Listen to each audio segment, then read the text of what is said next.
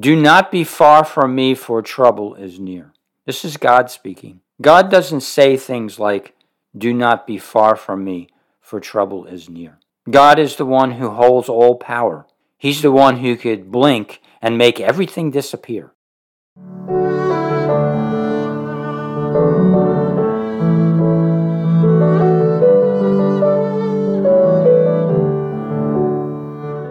Hello, and welcome to this edition of That They Might Know, a podcast dedicated to proclaiming the gospel of Jesus Christ.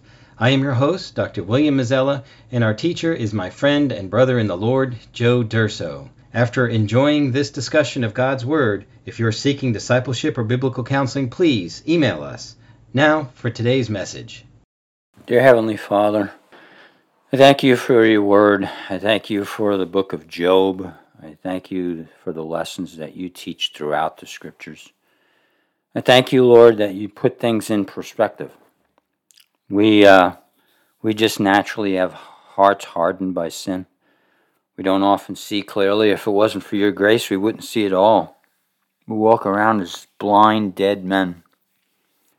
I thank you, Lord, that the word is alive and powerful and sharper than any two-edged sword, piercing to the dividing asunder of soul and spirit, even to the joint and marrow of the bone, as discerner of both the thoughts and the intentions of the heart. Lord, as we examine a little bit more of this book, I pray that you would just bring to light the truth of man and God, and how we relate to one another, and how we should relate to one another. I ask these things for your honor and glory in Jesus' name. Amen. This is the third in a message, The Unseen Contest, which is really from the book of Job and deals with really Satan's contest, so to speak, with God, a contest of words, of ideas, of philosophy. God, of course, the God of truth, the devil, the father of lies. And so there's that behind the scenes that's gone on. In part 3, though, where I spoke about Elihu approached Job with love, respect, and truth. And after he spoke to Job and reproved him for improperly responding to his 3 stumbling block friends, Job was able to hear what God had to say. I mean, that's just the clear truth of it. You know, when a godly man speaks, his hearers or her hearers have the ears open to hear God's voice. It matters not what men have to say. Really, it really does. And all that matters is what God says. A man of God usually will speak from the truth of the Word of God, either by quoting or giving the principle or the truth from God's Word. And when that's done in love, when it's done without compromise, then men can hear the voice of God. The thought has come up in my mind, is there sarcasm in the Bible? Some have said to me that would be sin. Others have said to me the Bible is full of sarcasm. The Cambridge Dictionary says, quote, the use of remarks that clearly mean the opposite of what they say, made in order to hurt someone's feelings or to criticize something in a humorous way. I think to myself of Psalm chapter 2 and verse 4, quote, he who sits in the heavens laughs. The Lord holds them in derision. Hurting a person's feelings, if hurting a person's feelings was sin, then Jesus sinned and he never did. Jesus spoke in ways that were, the average person doesn't usually, unless they're really mean-spirited, speak to people. You say God is mean-spirited. No, God is God. When we think of sarcasm as a man speaking to a man, that's one context, and then there's God speaking to men. God puts men in their place. We're going to see that in just a minute or two in the book of Job. When God puts a man in his place, he can do it however he desires. And we have to realize how far above men God is. Well, God is a God of love. Yes, God absolutely is a God of love, and he's equally a God of truth. He's a God of grace, which offers eternal forgiveness, and he's a God of eternal wrath. Let's remember that there's two sides to God. And when God says something that would hurt a person's feelings, it's always to wake them up before it's too late. That's a whole different context. I'm not going to spend too much time going into this. I'm really at an end. But now that Job is in a position to hear God, I want to just speak a little bit from Job chapters 38 to 41, and then we'll go to a couple other different ways of looking at this. So then then the Lord answered Job out of the whirlwind and said, "Who is this that darkens counsel?" He's asking a question like, does he know the answer? Of course he does. "Who is this that darkens counsels by words without knowledge?" I don't know if that would hurt your feelings, but if a person said it to me, and again, we don't have the right to speak to one another the way God has the right to speak to us, that would definitely hurt my feelings. That probably would hurt yours. "Now gird up your loins like a man, and I will ask you, and you instruct me." I mean, come on. Really? Instruct God? We're going to instruct God. The one who is omniscient, and he knows everything. He always knows everything. He knew everything before he created everything. He knows into eternity what's happening in hell and in heaven. This is God.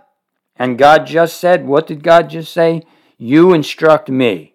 Well, is that not sarcasm? "Where were you when I laid the foundation of the earth? Tell me if you have understanding." I mean, he's just laying Job out here, man. "Who set its measurements, since you know? Or who stretched a line on it? Or what were its bases sunk? And who laid its cornerstone? When the morning stars sang together, and all the sons of God shouted for joy. Or who enclosed the sea with doors, when bursting forth it went out from the womb?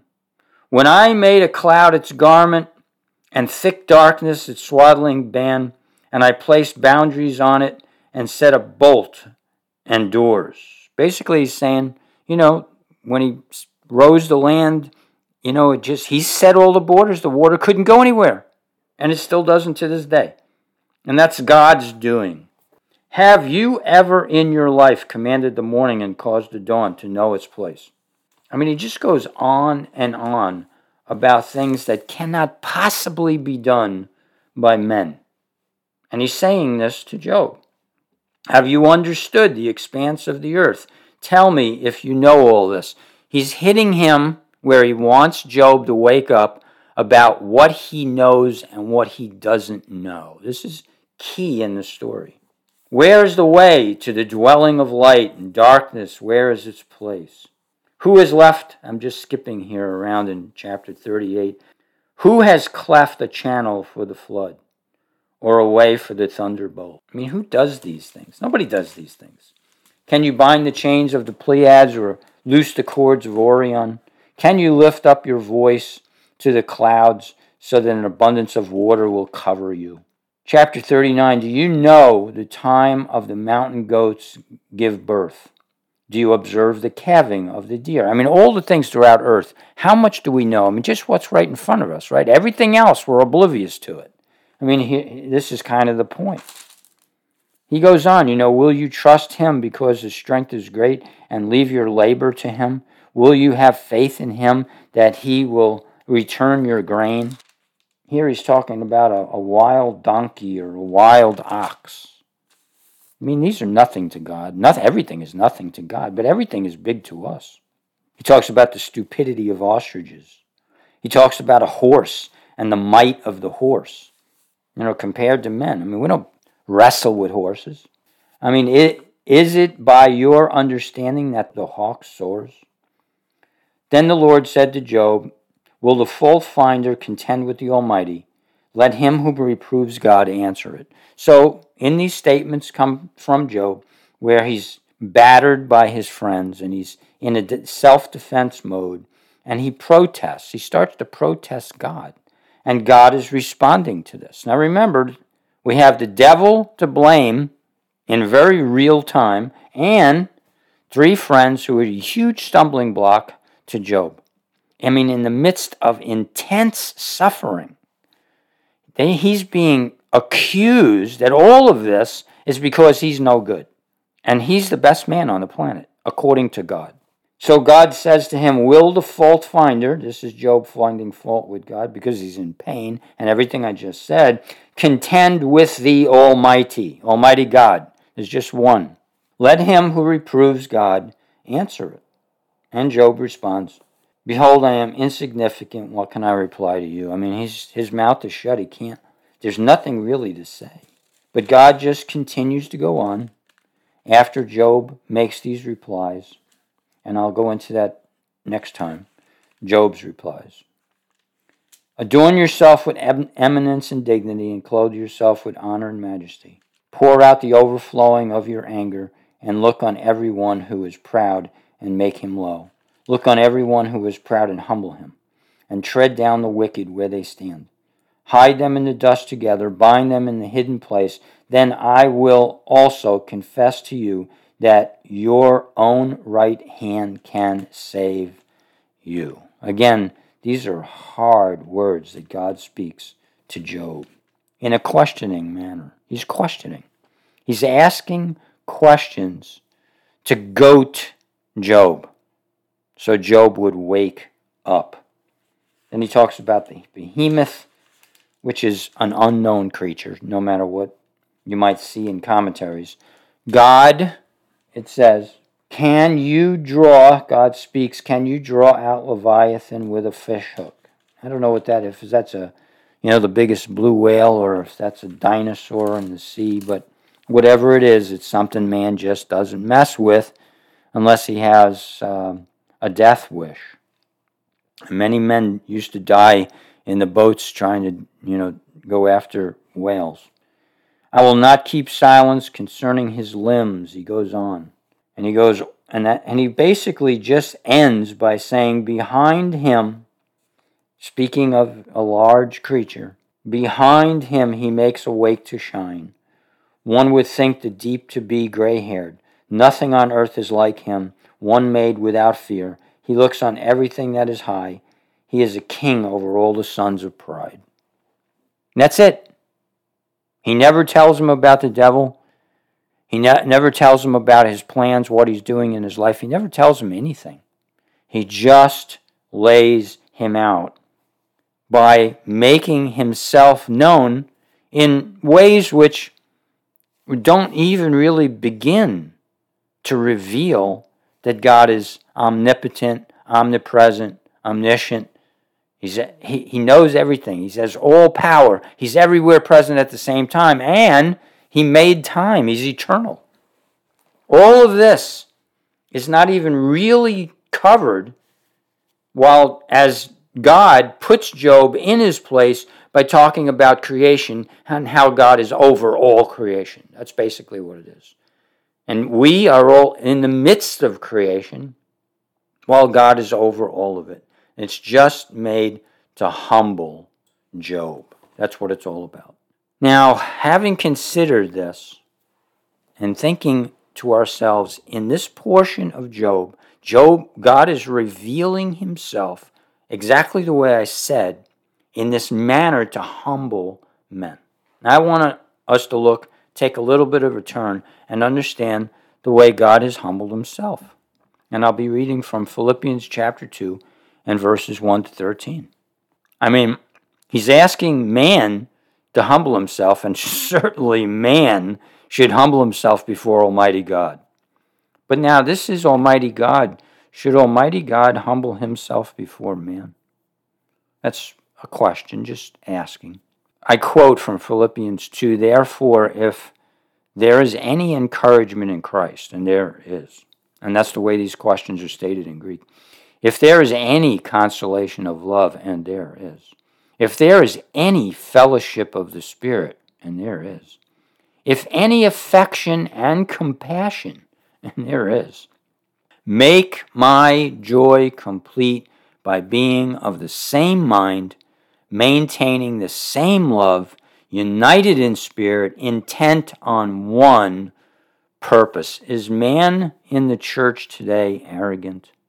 Is man arrogant by always doing the one-upmanship, and we have the way things are complete, while there's differences between churches all over the world?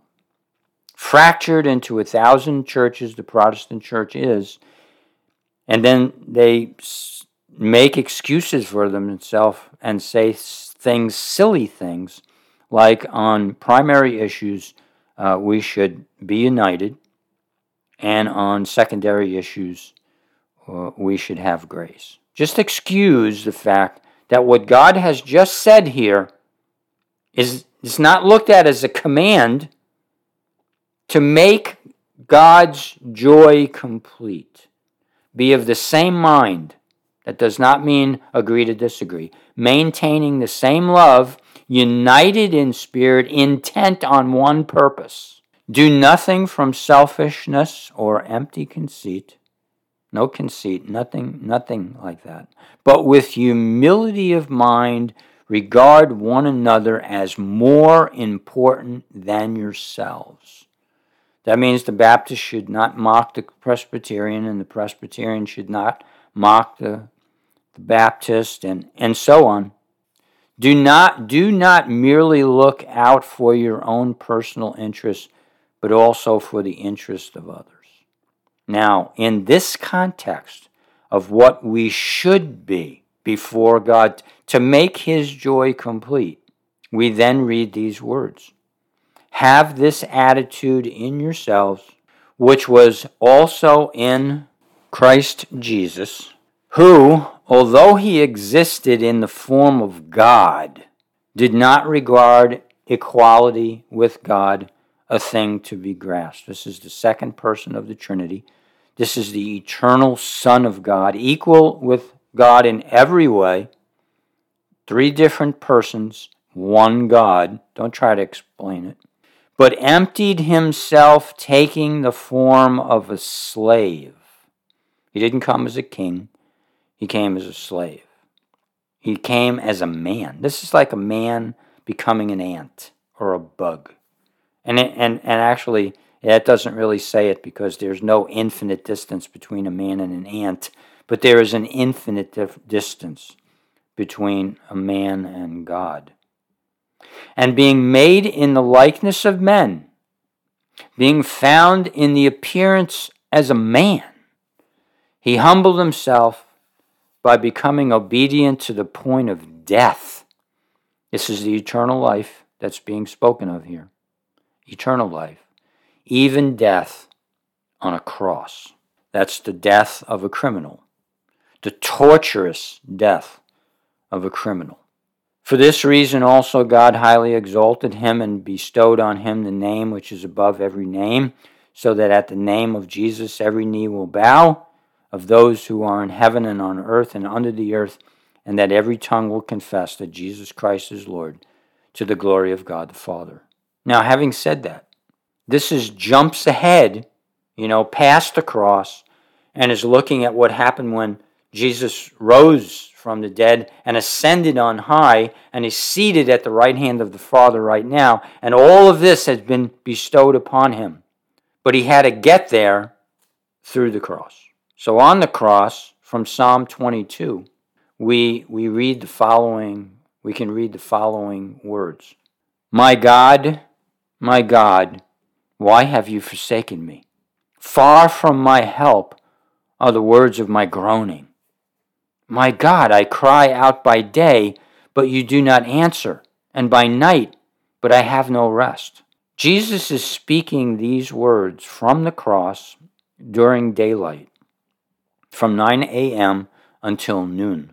These words can be heard, not all these words, but my God, why have you forsaken me, as the cry of Jesus before he dies. which actually is after the darkness at 3 o'clock.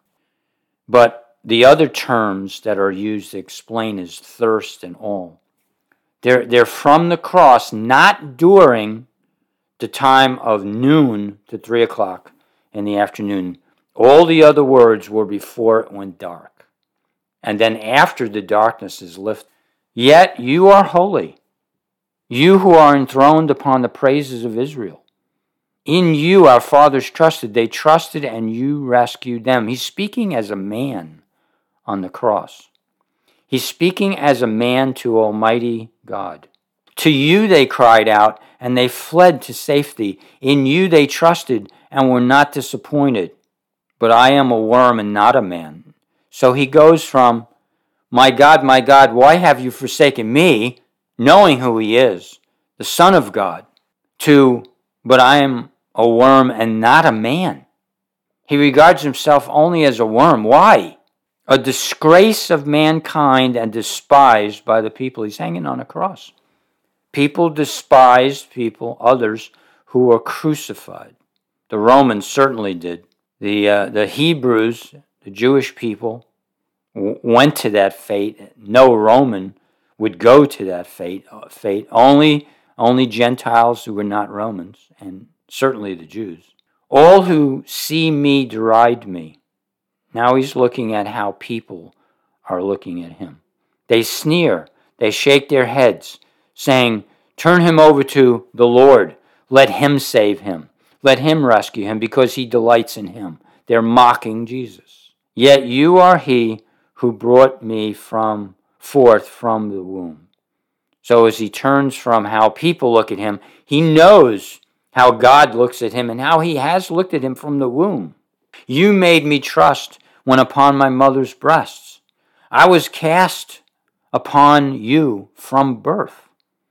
You have been my God from my mother's womb. So he's in the person of a man, not his eternal state, which was Almighty God, which God is spirit. Do not be far from me, for trouble is near. This is God speaking. God doesn't say things like, do not be far from me, for trouble is near. God is the one who holds all power.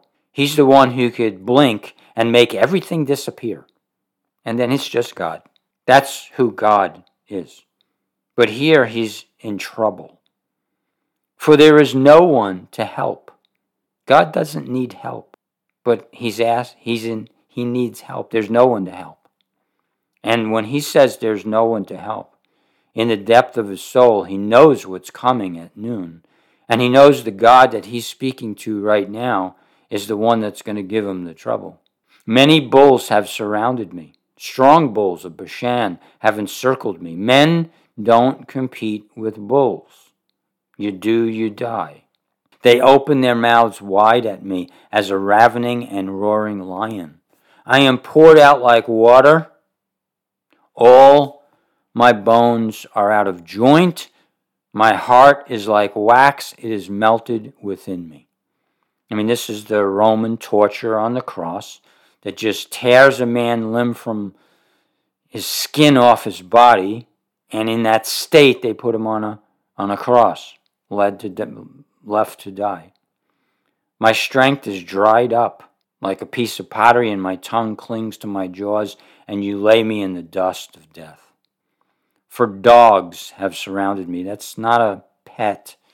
That's a dog. It's an animal that was feared. They were ravenous dogs, and they're biting at his feet. I can count all my bones. They stare at me, of course, from the scourging. They divide my garments among them, the Roman soldiers. All prophesied in the psalm of everything that took place, and they cast lots for my clothing. He's quoting from his own word. But you, Lord, do not be far away. You are my help. Hurry to my assistance. He knows he's not coming. Save my soul from the sword, my only life from the power of the dog. Save me from the lion's mouth, from the horns of the wild oxen. You answer me. All these pictures of these horrible ways of death. I will proclaim your name to my brothers in the midst of the assembly. I will praise you. He's looking in the future now of what he will do. He's looking beyond the cross. You who fear the Lord, praise him. Now he's giving advice to men. All you descendants of Jacob, glorify him and stand in awe of him, all you descendants of Israel. For he has not despised nor scorned the suffering of the afflicted, nor has he hidden his face from him. But when he cried to him for help, he heard. From you comes my praise in the great assembly. I shall pay my vows before those who fear him. The afflicted will eat and be satisfied. Those who seek him will praise the Lord. May your heart live forever. These are hard words. These are really hard words. As he praises God, the Lord, who is about to beat him with an eternal beating for the sins of those whom he dies, who are licking up, biting at his feet. All the ends of the earth will remember to turn to the Lord. All the ends of the earth. We're talking like the kingdom that he's going to sit in. And all the families of the nations will worship before you. For the kingdom is the Lord's, and he rules over the nations. It's not taking place right now. The majority of the world is on its way to hell. Broad is the way that leads to destruction. Many go in that way. Men are not doing that right now, but they will. When God turns the hearts of men to worship him. Many from the heart, others because they have to, but they'll do it willingly because men are sheep and they follow along. And all the leaders and all the saved and all the saints will be there prospering in the kingdom of Christ.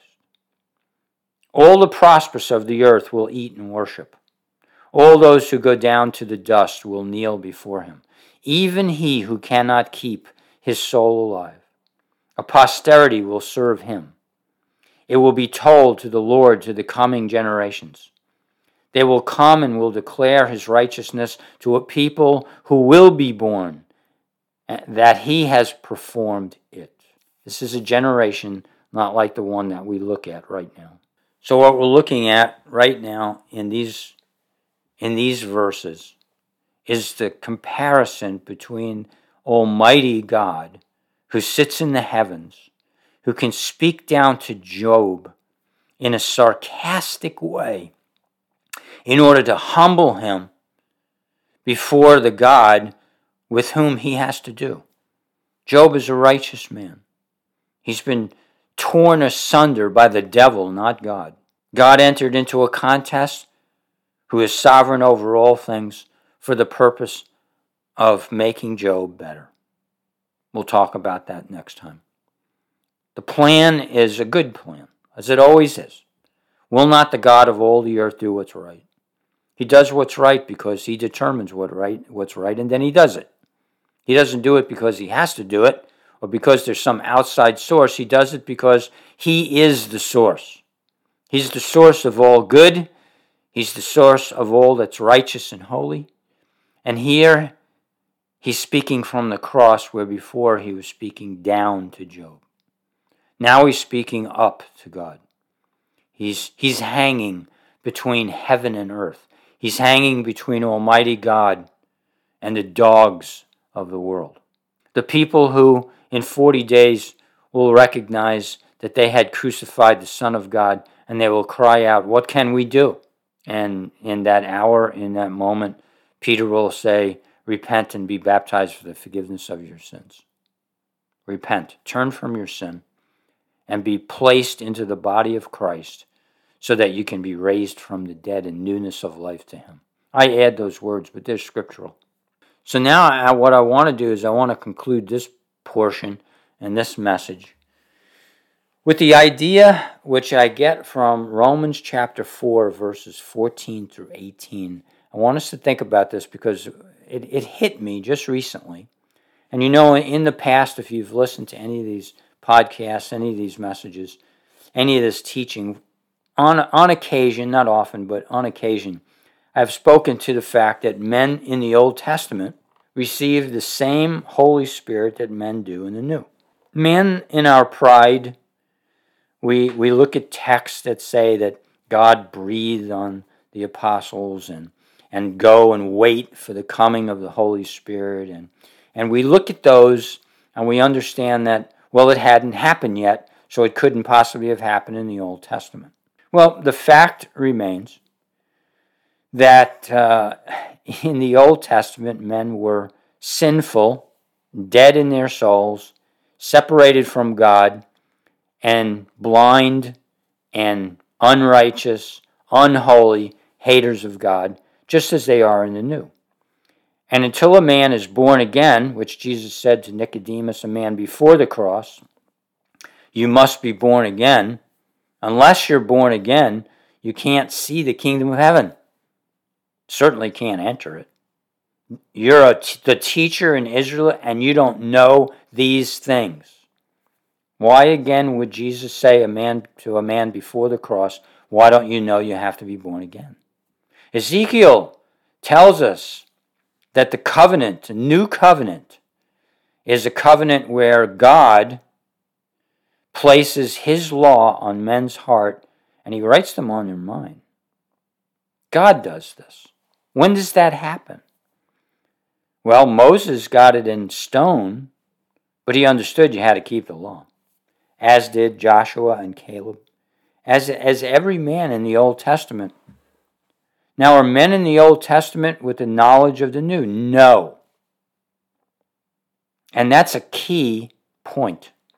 Because men in the New Testament are given revelation far beyond, but not so far that men in the Old Testament didn't understand some very basic and very important truths. And you can tell this by the way people speak. Just read through the Psalms and how David understood the need for sacrifice. And that sacrifice pointed clearly to the coming Messiah. Did David understand that God would become a man? Probably not. Did he understand that God was Savior? Absolutely. Moses understood that in Exodus chapters 3 and 4. God revealed himself as the I am that I am and kept saying repeatedly, I will save my people. Every time that statement is made, it has indication far beyond the bondage in Rome or Egypt or the harshness of this life. And Job in this book said that his Redeemer lived. He said he needed a mediator. He did not have one. And he said in his flesh he would see God. He understood the resurrection. All of these things are tied into whether they had a spirit that revealed these things in their mind and heart, or they were doing it in the flesh, which can't be done.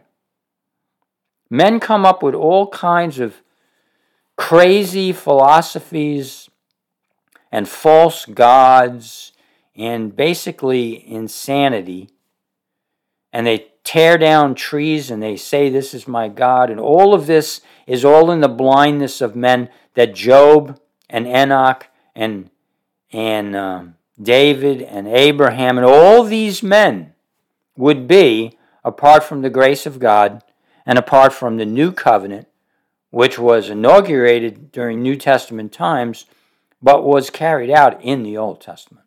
Because otherwise no man could have been saved.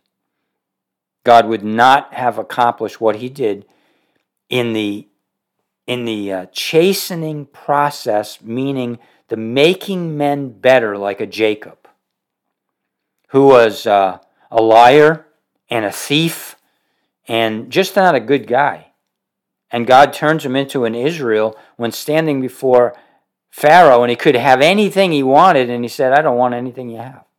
A man who had been sanctified by the work of Almighty God to turn him into something literally that was awesome, good, holy. And this can be said about all of them.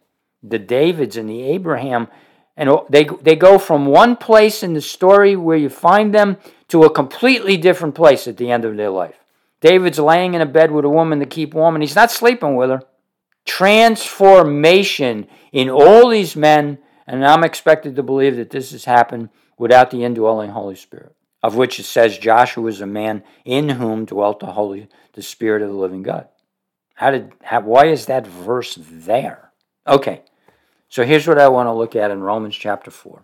I could go on all day about proofs from the scriptures of why men in the Old Testament had to be redeemed. They had to be raised in newness of life. But here's a great one. For if those, and this is accomplished through Christ on the cross. Remember that. This almighty God who humbles himself to this place we can't comprehend of a suffering that he goes through in the darkness, and we're not even talking about it, because we really don't know, except in very basic terms, that God Almighty the Father poured out his wrath that belonged to us that we would have experienced in eternity upon Christ, who only Christ could absorb because he's God, and he could take it into eternity because he is eternal.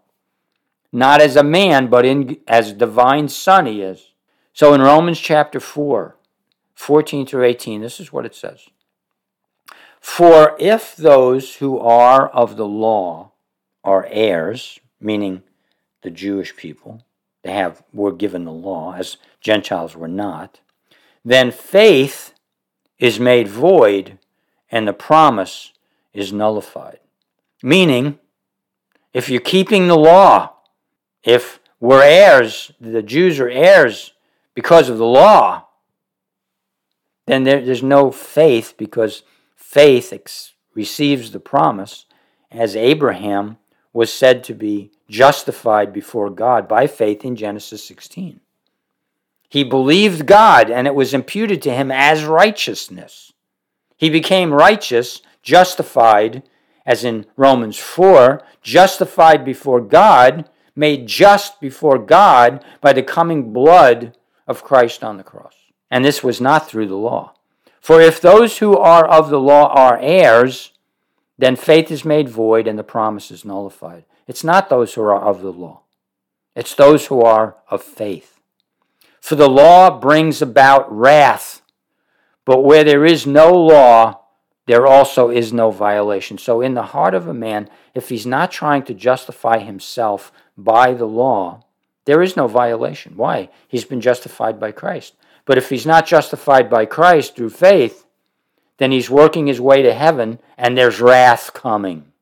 That's the way it works. Verse 16, in this context, for this reason it is by faith, in order that it may be in accordance with grace, so that the promise will be guaranteed to all the descendants. Guaranteed to the descendants. Why? Because God's made a promise. The guarantee is on the promise that God makes, not anything that man does. Not only to those who are of the law, but also to those who are of the faith of Abraham, who is the father of us all. So when he says, not only to those who are of the law, those are Jewish people who were brought in under the law, but then that law is done away by faith when they are of the faith of Abraham. So a Jew is justified, and a non-Jew or a Gentile is justified both by faith. And Abraham becomes the father of all who are saved through faith. This is very key, because in verse 17 it gets very interesting.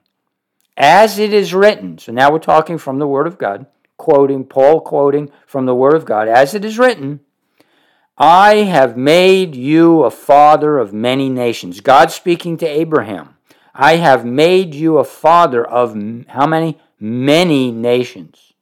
In the presence of him whom he believed, that is God, who gives life to the dead. Let me read this again.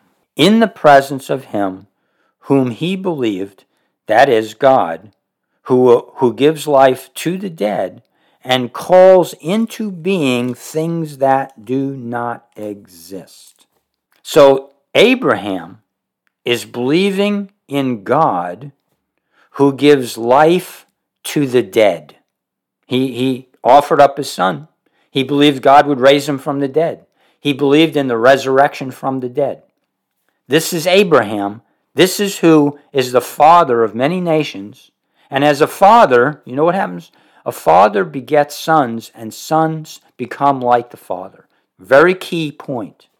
Father begets sons, daughters, people, and those people become like the father. They become like the father. So, if he's the father of many nations, the nations have to become like him. Right? Believe that is God who gives life to the dead and calls into being things that do not exist. Final verse, verse 18. In hope against hope he believed, so that he might become the father of many nations, according to that which had been spoken, so shall your descendants be. So the descendants shall be like who?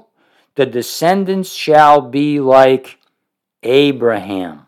The descendants shall be like Abraham. And now I'm being told, but Abraham didn't have the Holy Spirit. He wasn't born again. He wasn't raised from the dead. All of these things actually didn't happen in his lifetime.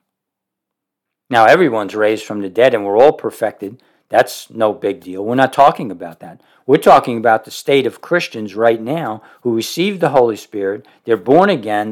They're regenerated. They're raised from the dead, as Romans tells us, 5 through 8, that we're in Christ and our identity is in Christ. And as Christ died on the cross, he died once, and now he lives unto God.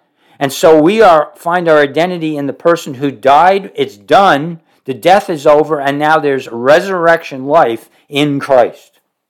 This is key to living an overcoming life for the Christian. It's key for living in the Spirit. It's key for understanding that our identity is in Jesus Christ. It's not in the old man. It's not in the man that's dead. It's not in the flesh. We owe nothing to the flesh. That will just kill us. What is owed is Christ, because there we find our identity in him. And we just talked about what went on at the cross through Psalm 22 and all that was going on in the heart of, not all, but what was going on in Jesus Christ. Why? So that we could experience life from the dead. And I'm saying all Old Testament saints experience that life from the dead. With the knowledge that we have, no. And with that knowledge comes responsibility. So if anything, New Testament saints have much greater responsibility than Old Testament saints because they didn't know clearly, as we do, have the doctrines like identification in Jesus Christ. I mean, we got that clear. They did not have it. It was murky. But that does not mean that their heart and their mind was not transformed. And here it is. Why? Why am I saying it? Let me say it one more time in concluding. But all those who are of the faith of Abraham, who is the father of us all. As it is written, I have made you a father of many nations, in the presence of him whom he believed, that is God, who gives life to the dead and calls into being things that do not exist. Me, I, and you, if you're born again, you have come into existence which did not happen before when you were born in Adam's race. We were born sinners, we were born blind, we were born dead, we were born haters of God, we were born rebellious, we were born disobedient, and we needed to repent. And that repentance could never have taken place unless we were first raised from the dead.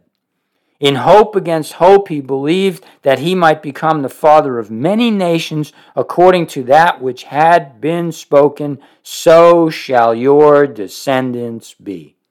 If you're a Christian, you are a son of Abraham because you have the faith of Abraham, because only the faith of Abraham can save you. And that's the faith of one who knows they're dead and they need to be raised in newness of life.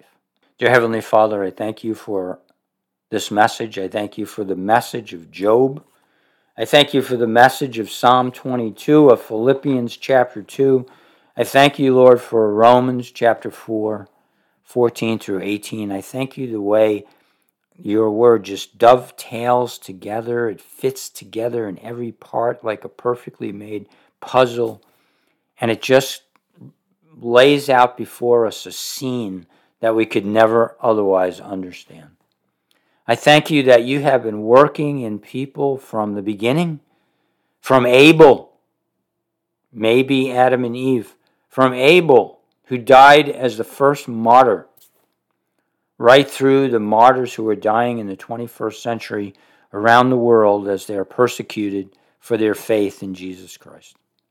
I thank you for the resurrection from the dead that is imparted in every child of God from the beginning until now, and will be right through the millennial kingdom, when all the fulfillment of Christ being in control, revealing how he changes men's hearts, and he will turn the earth into a place of plenty, not just in food and things, but more importantly, men's hearts made right, where worship is only to Jesus Christ, and all false worship will be eliminated, and only the truth will be spoken until the very last days, when men who will have heard it again and again, but can't see it, and will again listen to the devil and mount up against Jesus Christ and be eliminated and cast before the great white throne to be judged.